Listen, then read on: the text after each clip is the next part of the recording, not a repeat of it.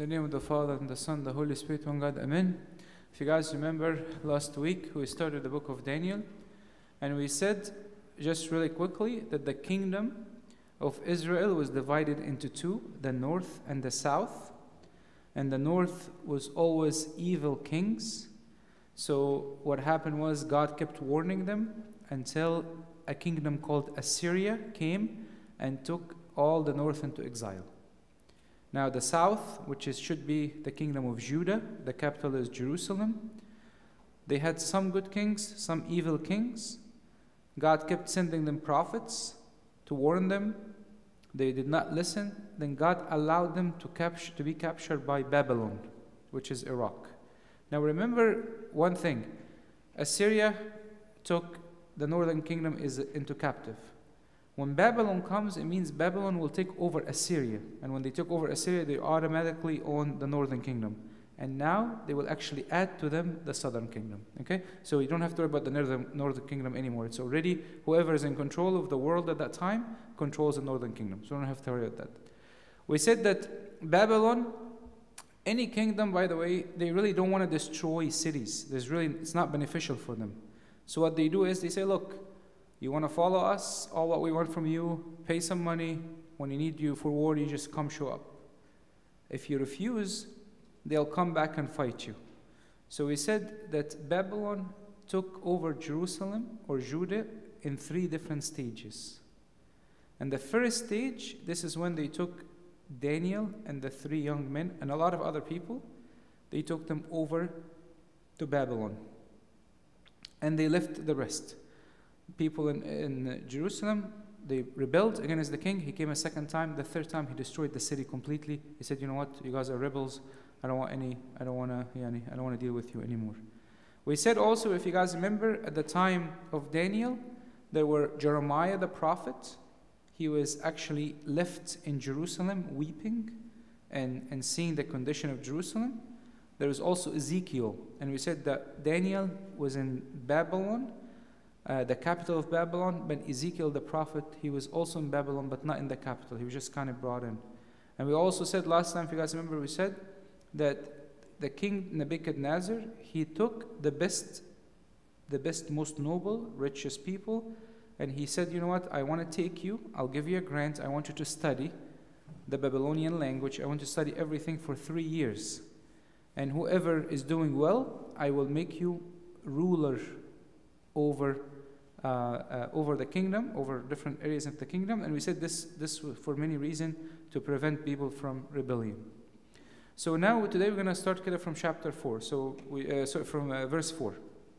So now we're starting to talk about the training program that Nebuchadnezzar had for the young people. He said, the young men, this is the qualification of the young men, in whom there was no blemish, but good looking, gifted in all wisdom, possessing knowledge, quick to understand, who had ability to serve in the king's palace, and whom they might teach the language and the literature of the Chaldeans.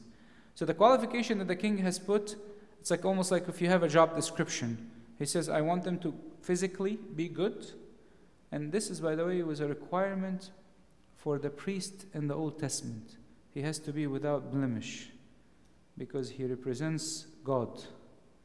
Okay, just like the lamb has to be without blemish. He represents God, represents Christ. They have to be good looking, intellectual. They have to be quick to learn. They have to be able to stand in front of the king. What does that mean, to stand in front of the king? It means to serve the king. It means they must have the manner, the confidence, the knowledge. So this is the qualification. So what is he going to do? He said, I'm going to give you training for it. It's not, you don't have to worry about this on your own. So Daniel and the 3 young men, when they came from Jerusalem, they're about 15 years old. 15 years old. They're going to go through a college education, okay, but it's only 3 years. So in this college education, he wants to teach them the language, how to speak and how to write. He also wants to teach them the discernment, how the Chaldeans make decisions, and how the Chaldeans view the world. And this is part of almost the brainwashing that goes through. You come over well, you will see the fancy palace, you will see the fancy guards, you will see all these things to impress you, and now he has this program to kind of brainwash you so you can become more like them. And the king appointed for them a daily provision of the king's delicacies and of the wine which he drank, and 3 years of training for them, so that at the end of that time they might serve before the king. Not only the king said, it's not only college education, it's not only that you're going to have a place to actually to learn, but I'm going to give you from the food I eat and the wine I drink. This is almost an incentive to get them to work hard. And the king himself will examine them. So this is not an easy job.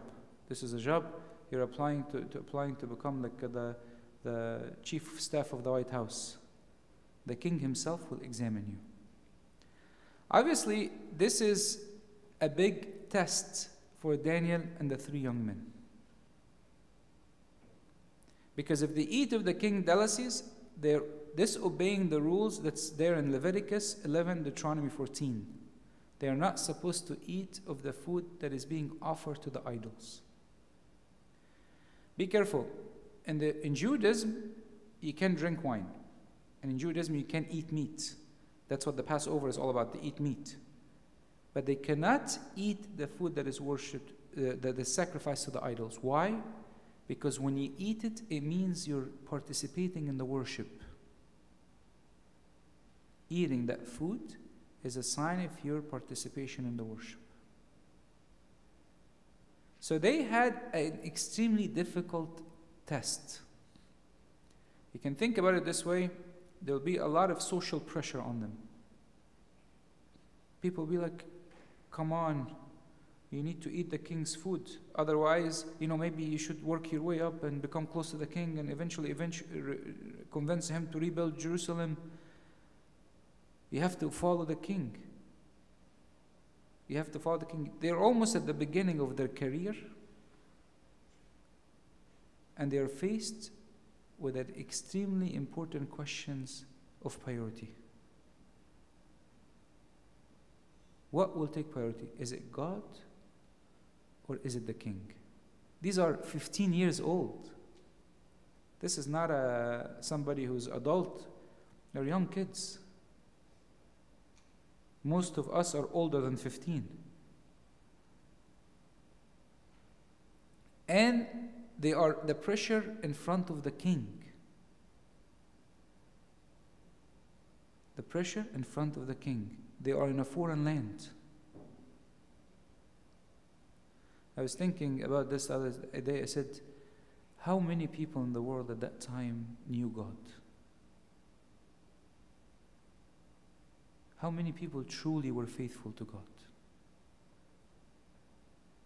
Out of the people of Israel, we're going to hear it in verse 6. It says, now among the sons of Judah, many people that Nebuchadnezzar brought from Judah, where Jerusalem is, were Daniel, Hananiah, Mishael, and Azariah.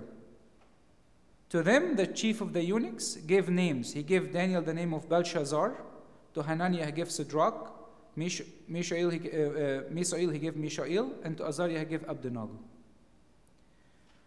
Why is he giving them new names? You guys remember always the name is a sign of identity. But he's giving them new identities. He wants them to follow the new path that the king is setting for them. And it's important for us because do not underestimate the little things in your life. The name matters. The way you dress matters. Everything you do is part of your identity. And unfortunately, sometimes in our culture, we try to belittle everything. That's why the idea of identity is kind of hard to seek. And people live in confusion for a long time. The word Daniel, by the way, means my judge is God.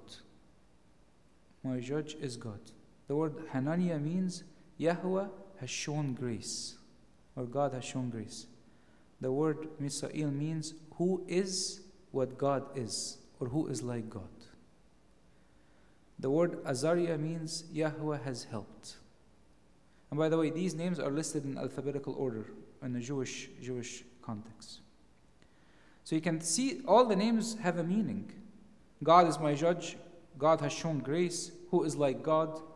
Yahweh helps me. All these words have meaning.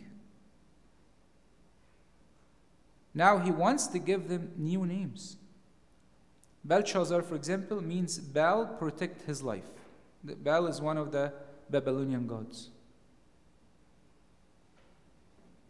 Instead of in my bedroom, I have a picture of the saints and picture of my Lord Jesus and picture of people that I can relate to. I put things that has nothing to do with my identity. This is what he's talking about. The devil tries to switch our identity. In everything we do, in what we watch, in what we eat, in what we do. This is almost, by the way, you will see this also in the life of Joseph. When Joseph worked for the Pharaoh, he gave him a new name. He gave him a new name. Now, if you look at them right now, we consider them political prisoners, really. They're just coming. They are beginning their careers, and they have a lot of temptations as young men in a foreign country. Now let's see what's the reaction to the king's request. Verse 8, one of the most beautiful verses. But Daniel proposed in his heart that he would not defile himself with the portions of the king's delicacies, nor with the wine which he drank. Therefore he requested of the chief of the eunuchs that he might not defile himself. Daniel proposed in his heart. If I sit with you today and ask you, you should do this exercise. When you go home, think of how many good excuses Daniel has not to fast. How many good excuses? Peer pressure? Yes. Starting his career? Yes. Temptation? Yes. He has even more reasons. God has abandoned us. God allowed Jerusalem to be in ruins. Where is God? That's unfair. He can blame God for where he is. If he actually disobeys the king could kill him. And we will see that Nebuchadnezzar can be very compulsive sometimes.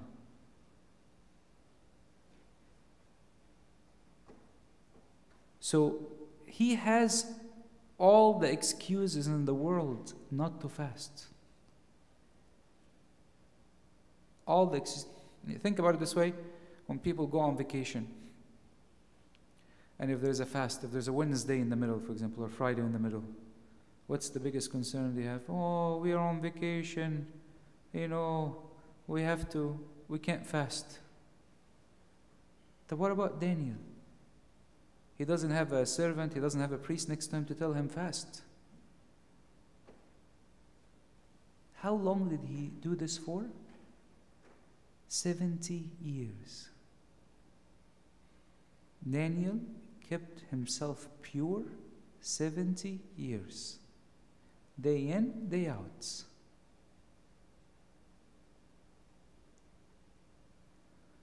The problem with following the commandments of God is nothing new. There is always few who follow the commandments of God. And you look in the Old Testament, look in the book of Tobit, verse 1 from 10 to 12. It says, there was always been problem between the Jewish people to fast in a Gentile land. Look in Tobit what it says. After I was carried away captive to Assyria, and came as captive to Nineveh, every one of my kindred and my people ate the food of the Gentiles. This is Tobit speaking.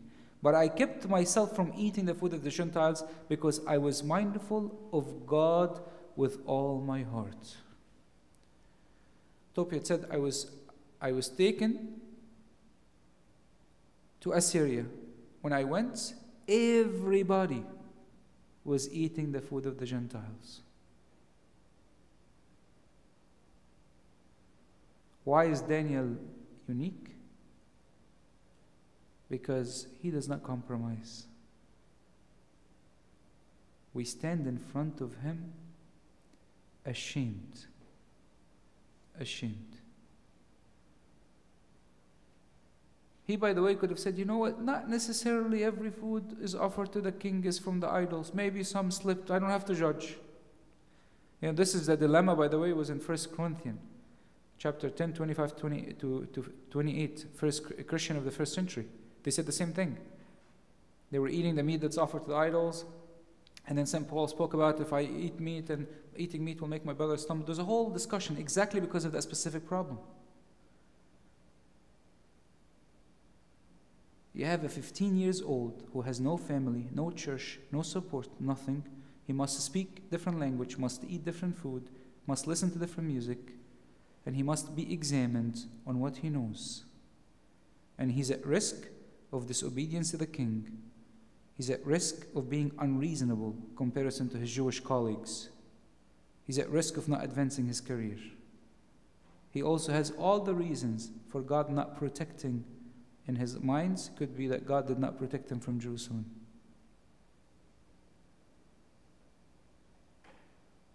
Daniel is one of the greatest examples of faithfulness to God.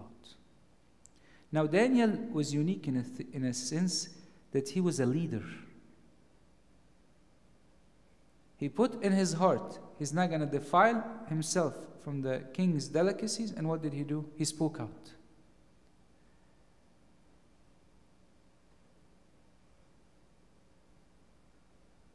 And because of that, he encouraged other people to speak out. Speak up. And that's what we see. It is not enough that I want to fast or I want to do this. As you know, a lot of time, this is what we do in our spiritual life. There's a big, I was thinking about this today. We have a big problem because we talk a lot about the life of the saints and how great they are. And when it comes to application, we have become very good at finding excuses not to live like the saints. And then sometimes I see people coming to my office angry. I do everything. Why God is not listening? As if like it's by force. God has to listen to me by now. I already did 5 matanyas. I already fasted this last week, Wednesday and Friday. God should listen to me by now. Daniel was a faithful person to God. He said, when it comes to priorities, I'll put him first. Now look at verse 9. Now God had brought Daniel into favor and goodwill of the chief of the eunuchs. And the chief of the eunuchs said to Daniel, I fear my lord the king, who has appointed your food and drink. For why should he see your face looking worse than the young men who are your age? Then you would endanger my head before the king. God is the one who's in control, nobody else. God gave Daniel favor in front of the chief of the eunuch. This is a 15 years old. The chief of the eunuch liked him, even though he probably doesn't understand what it means to be defiled. He would not even understand his reasoning. But he liked him. I told him, look, I like you, and I love you, but I wouldn't put my neck for you. That probably will cost me my life. It will cost me my life. The grace and the favor that God gives Daniel is unusual. And I want you guys to think about this. There is a lot of gifts in our life that we don't appreciate. And God might give you a likable personality. God might give you a chance to be able to connect with more people. Unfortunately, sometimes we frame success in a certain area only. And we don't see the gifts that God has given us. Everybody is given gifts from God. So Daniel said to the steward whom the chief of the eunuchs has set over Daniel. Try to understand this. First, he went to the chief of the eunuch who likes Daniel. Told him, you know what, there's nothing I could do for you. Then he went to the person under him. So Daniel said to the steward, whom the chief of the eunuchs had set over Daniel, Hananiah, Mishael, and Azariah. Be careful. From now on, at this point, the book of Daniel is not going to refer to the three young men and Daniel with their Babylonian names, because their identity maintained to be true to God.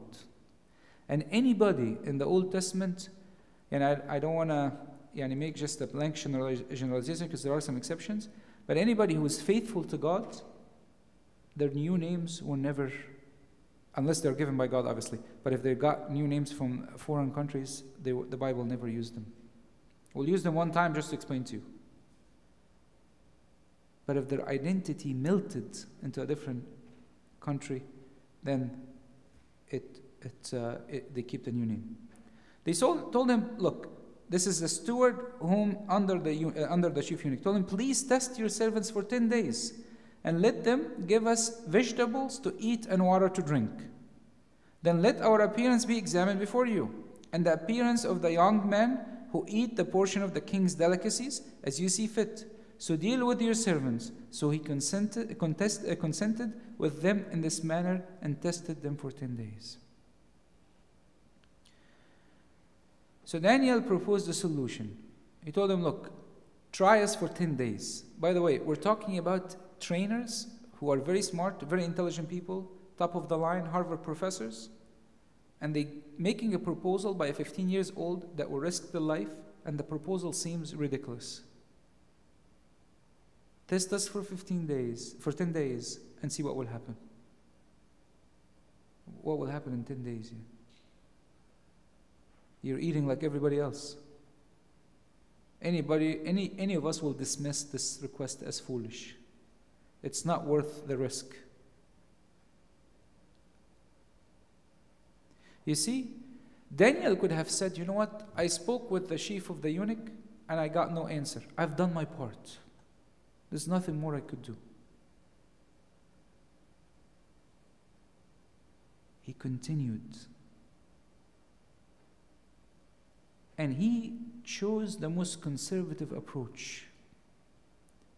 He did not tell the steward, look, if there's any food that was not worshipped to the idols, and you know for sure, maybe we can eat it, or maybe if there's a wine, no exceptions. Give me the most conservative approach, because I want to fulfill the commandments of God to the best of my ability. I want to fulfill the commandments of God to the best of my ability.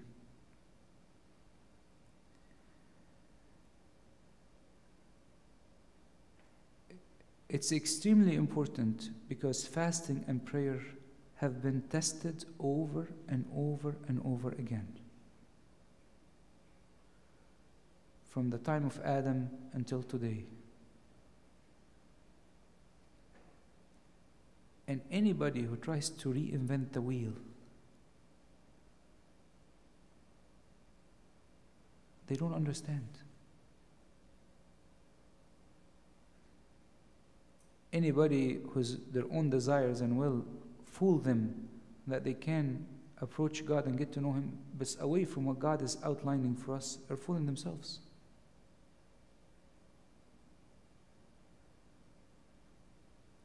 Look at verse 15. And at the end of the 10 days, their features appeared better and fatter in flesh than all the young men who ate the portion of the king's delicacies. Thus the steward took away their portion of the delicacies and the wine that they were to drink and gave them vegetables. Look how did they do this? They had to be careful because it's not like they cannot be clear in front of everybody that Daniel and the three young men are eating vegetables. So what it looks like from what they're doing is that they will put the king's food in front of them first, okay? And then, so everybody sees that they're all eating the same thing, they will take it in front of them, and then they will put the vegetables and the water afterwards. So they get a chance to see the good, delicious food that every single person is eating.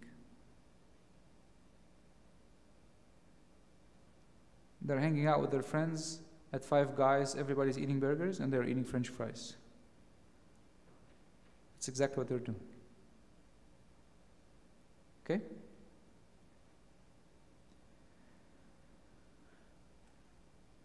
One of the questions you have to ask, did Daniel and the three young men expect this to be the result? Did they expect it? That they will look much better than everybody else? I personally don't think they knew exactly what to expect. I think they knew God will work. How and what, I don't think they knew exactly. But they knew to trust in God. You know why I'm telling you this? Later on when they threw them in the fire, what did the three young men tell the king? Told him, if God wants to deliver us, He will deliver us. If He doesn't, let the king know. And they give him a speech. So they are being faithful to God, not because an angel appeared to them and told them, look, if you do this, you will look 10 times better. It doesn't start this way. This is not faith. It starts by faithfulness to the commandment of God to the greatest extent. I will go out of my way as much as I can to fulfill the commandment of God. And that faithfulness is what God looks at. Faithfulness is what God looks at.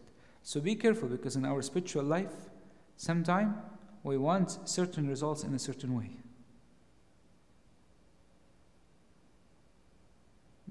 I don't think this is what happened here. They did not know exactly what's going to happen. And for these young men, God gave them knowledge, skill in all literature and wisdom. And Daniel had an understanding in all visions and dreams. God gave them intellectual ability beyond their faithfulness because they had their priorities straight. They had their spirituality first. And Daniel, because he was the leader, and he was the one who took the initiative, and he was the most faithful, God has given him something extra. He gave him what? Understanding in all visions and dreams. Obviously, we'll see why dreams are important. In the old days, in Babylonian wisdom, they believed that interpretation of dreams is extremely important because they believed that God speaks through them. God speaks through dreams. So when I am in a group and everybody's acting in a certain way and I take the lead because of my faithfulness to God, God does not forget that. God does not forget that. The worst thing for us as Christians to become like the world. And you know what? From the beginning of the world until today, those who are faithful to God are few. Those who are faithful to God are few. Even in His own church. Even in His own church.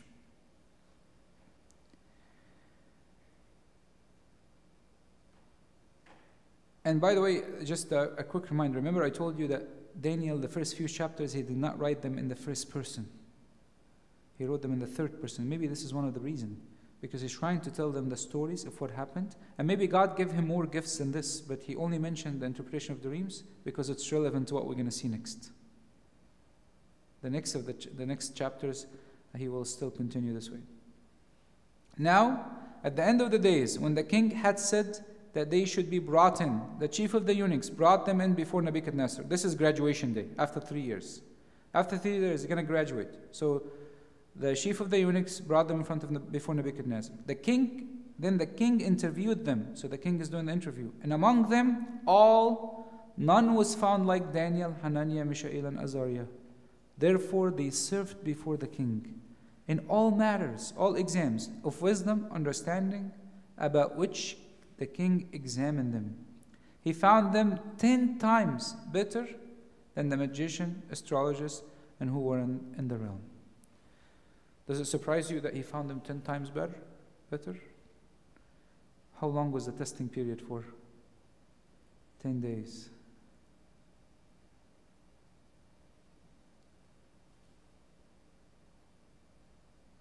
He found them 10 times better. The king himself, he carried an oral exam. All of them. By the way, I want you guys to know just something on the side. When we talk about magician and astrologers, it's not the concept of magician and astrologers we understand today. These people who, at this point, was a lot of it, part of it was scientific, quote unquote scientific. Like, they thought of it as a science. For example, there's a lot of books in the ancient time about interpretation of dreams, and then they will say, if you dream of rain, then that means this. If you dream, so they have some sort of symbolism and all this stuff. So it's a lot of it. They think of it. This is a science. This is something they can do. Now you have the 3 young men who are doing better than everybody. Not only their colleagues, but on all the kingdom. 18 years old. Are doing much better than everybody in the kingdom. Thus Daniel continued until the first year of King Cyrus.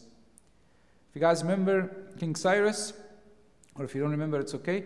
He came, it was about 536. Daniel came at 601. So we're talking about 65 years Daniel was in public service.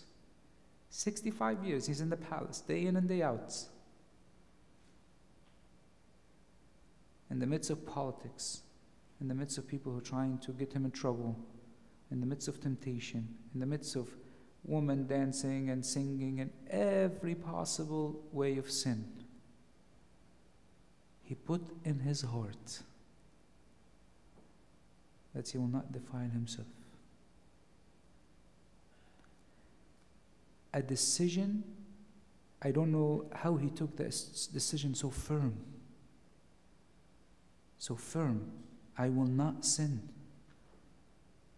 I will follow the commandments of God to the greatest extent.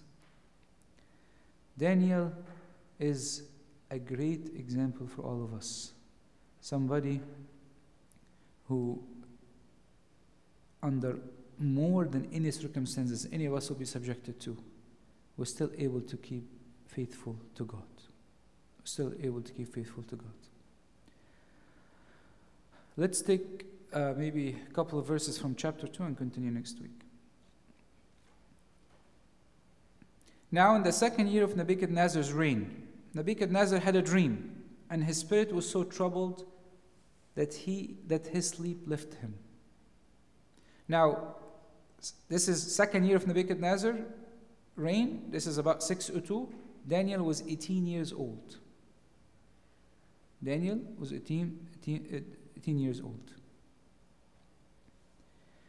And remember when I was telling you last time that the whole book of Daniel is about how God is in control. You will see a very long story today about a dream that the king have saw and all this stuff. But at the end of the day, who won out of this whole story? Daniel. It went from the king who was going to kill him to he become the most victorious person in the kingdom.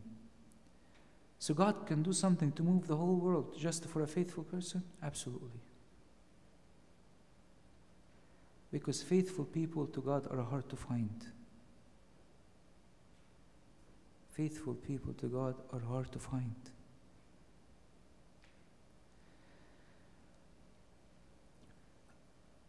Just kida, I want to tell you something small about dreams, because we will see a lot of dreams in the book of Daniel. In the scripture, God spoke through dreams to so many people. He spoke to Saint Joseph the carpenter. In a dream, he told him, take the mother and the child and go to Egypt. He spoke to Saint Peter in the book of Acts in dreams. But not all dreams are from God. Most of the dreams are a result of our own thoughts. Most of the dreams are a result of our own thoughts. I remember one time I had one of my friends woke up and he was so angry. I told him, what's wrong? I had a dream that one of my friends did something in the dream that upsetted me. And he woke up so angry at his friend just because he had a dream. So it's a collection of our hidden thoughts. And some dreams could be from the devil, or could be, and that's why we see people led by false prophets to think certain things. But most of the dreams, more than 90% of them, are just a result of our own thoughts. But the dreams that come from God, they usually have a purpose, they're usually repeated, they come with some sort of the qualities of God, like peace and joy. There are certain aspects of the dreams that comes from God. So Nebuchadnezzar had a dream, okay, and he was very worried. Then the king gave the command to all magicians, astrologers, sorcerers, and the Chaldeans to tell the king his dreams. So they come and stood. So they came and stood before him. When he said to tell the king his dreams, most likely he had this dream multiple times. So he turned to all the scholars that he knows. Let them come over, and I want you to explain to me what is this dream all about. And the king said to them, I have a dream, and my spirit is anxious to know the dream. My spirit is anxious to know the dream. It seems that Nebuchadnezzar had a dream, and a lot of scholars say that he remembered part of it. He might not have remembered the whole full dream. But he knew that dream was unique. And also, we'll see later, he also was not trusting so much of the magicians and the astrologers and all that stuff. So the Chaldeans spoke to the king in Aramaic, O king, live forever, tell your servants a dream and we will give the interpretation. Remember I told you from chapter 2 till chapter 7 are written in what language? Aramaic. Because these chapters were meant to be also read in Babylon. Chapter 1 and the last few chapters in Daniel were written in Hebrew. So a Hebrew person will read Daniel 1. People in Babylon will read this story. Aramaic was one of the languages, diplomatic language that they use in Babylon. So it's not like he's not hiding anything. This is things that are known to the people, and people can test it and see it. So he's telling them, look, they told him, look, tell your servants a dream, and we will interpret it. And I was telling you before, to them it was more of a science, like, okay, he had a tree, the tree means this. He had this, he means this. Let's put the dream together. Most likely it means, like, something like that, something along this nature. Like, it was more of, and, it's a little bit of an art. But also has some sort of basic science. If you guys took inorganic chemistry, so it feels like the same way. Okay, so this is kind of what he's doing. There's a lot of art. There's not a little bit of science. That's kind of how it feels. The king answered and said to the Chaldeans, my decision is firm. If you do not make known to me the dream and its interpretation, you shall be cut into pieces, and your houses shall be made an ash heap.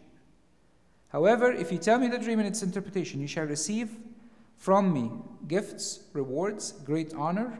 Therefore, tell me the dreams and its interpretation. They answered again and said, let the king tell his servants a dream, and we will give the interpretation. And the king answered and said, I know for certain that you would gain time, because you see that my decision is firm. If you do not make known the dream to me, there is only one decree for you. For you have agreed to speak lying, corrupt words before me till the time has changed. Therefore, tell me the dreams, and I shall know that you can give me its interpretation. Pretty harsh. Nebuchadnezzar telling them, if you don't tell me the dream, I'm not going to kill you. I'm going to cut you into pieces. Okay, this was a very something. Unfortunately, they practice in the ancient world, where they'll dismember their enemies. And on the other hand, he's telling them, look, if you do it, I will give you rewards. A lot of people say the rewards here is actually singular. So it's actually one big reward that he had in mind.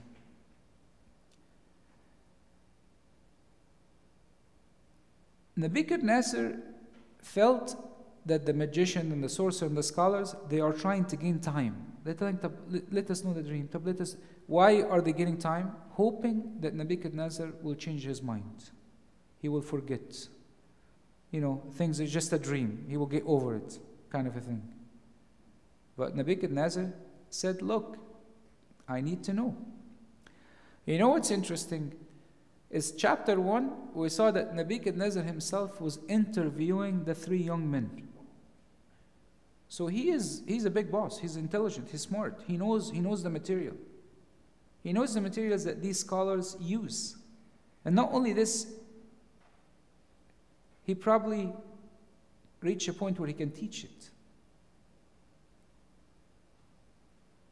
But when push comes to shove كده, he doesn't trust it.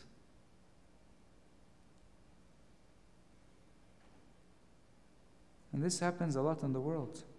We can make theories and things look nice and all this stuff, but when your life depends on it, you might not trust it. You might not trust it. As we will see, the dream was extremely worrying, because in Babylon, 2 out of the 3 Babylonian kings were assassinated. So when he sees a dream where there's a statue and things look great and all of a sudden the statue is destroyed, he might think that God is trying to communicate a message to him about maybe a conspiracy against him, an assassination against him. So the dream for him was so serious. It's not just out of curiosity he's trying to know the dream. It was more of he felt that this was a message from God.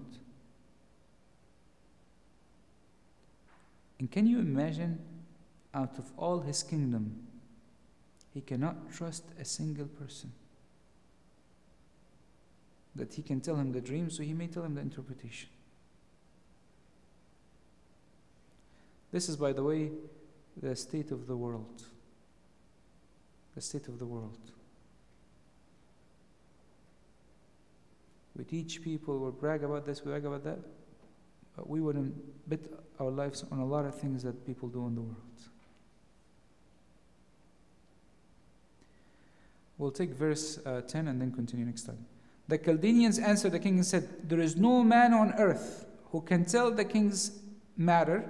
Therefore, no king, lord, or ruler has ever asked such a thing of any magician, astrologer, or Chaldeans. It is a difficult thing that the king requests, and there's no other who can tell it to the king except the gods, whose dwelling is not with flesh.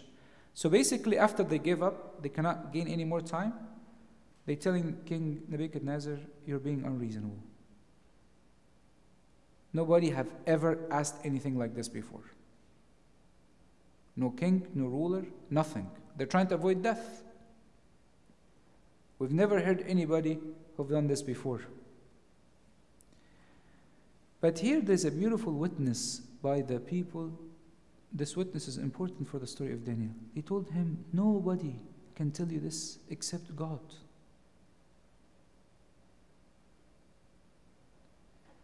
They are almost preparing the king to believe in the God of Daniel.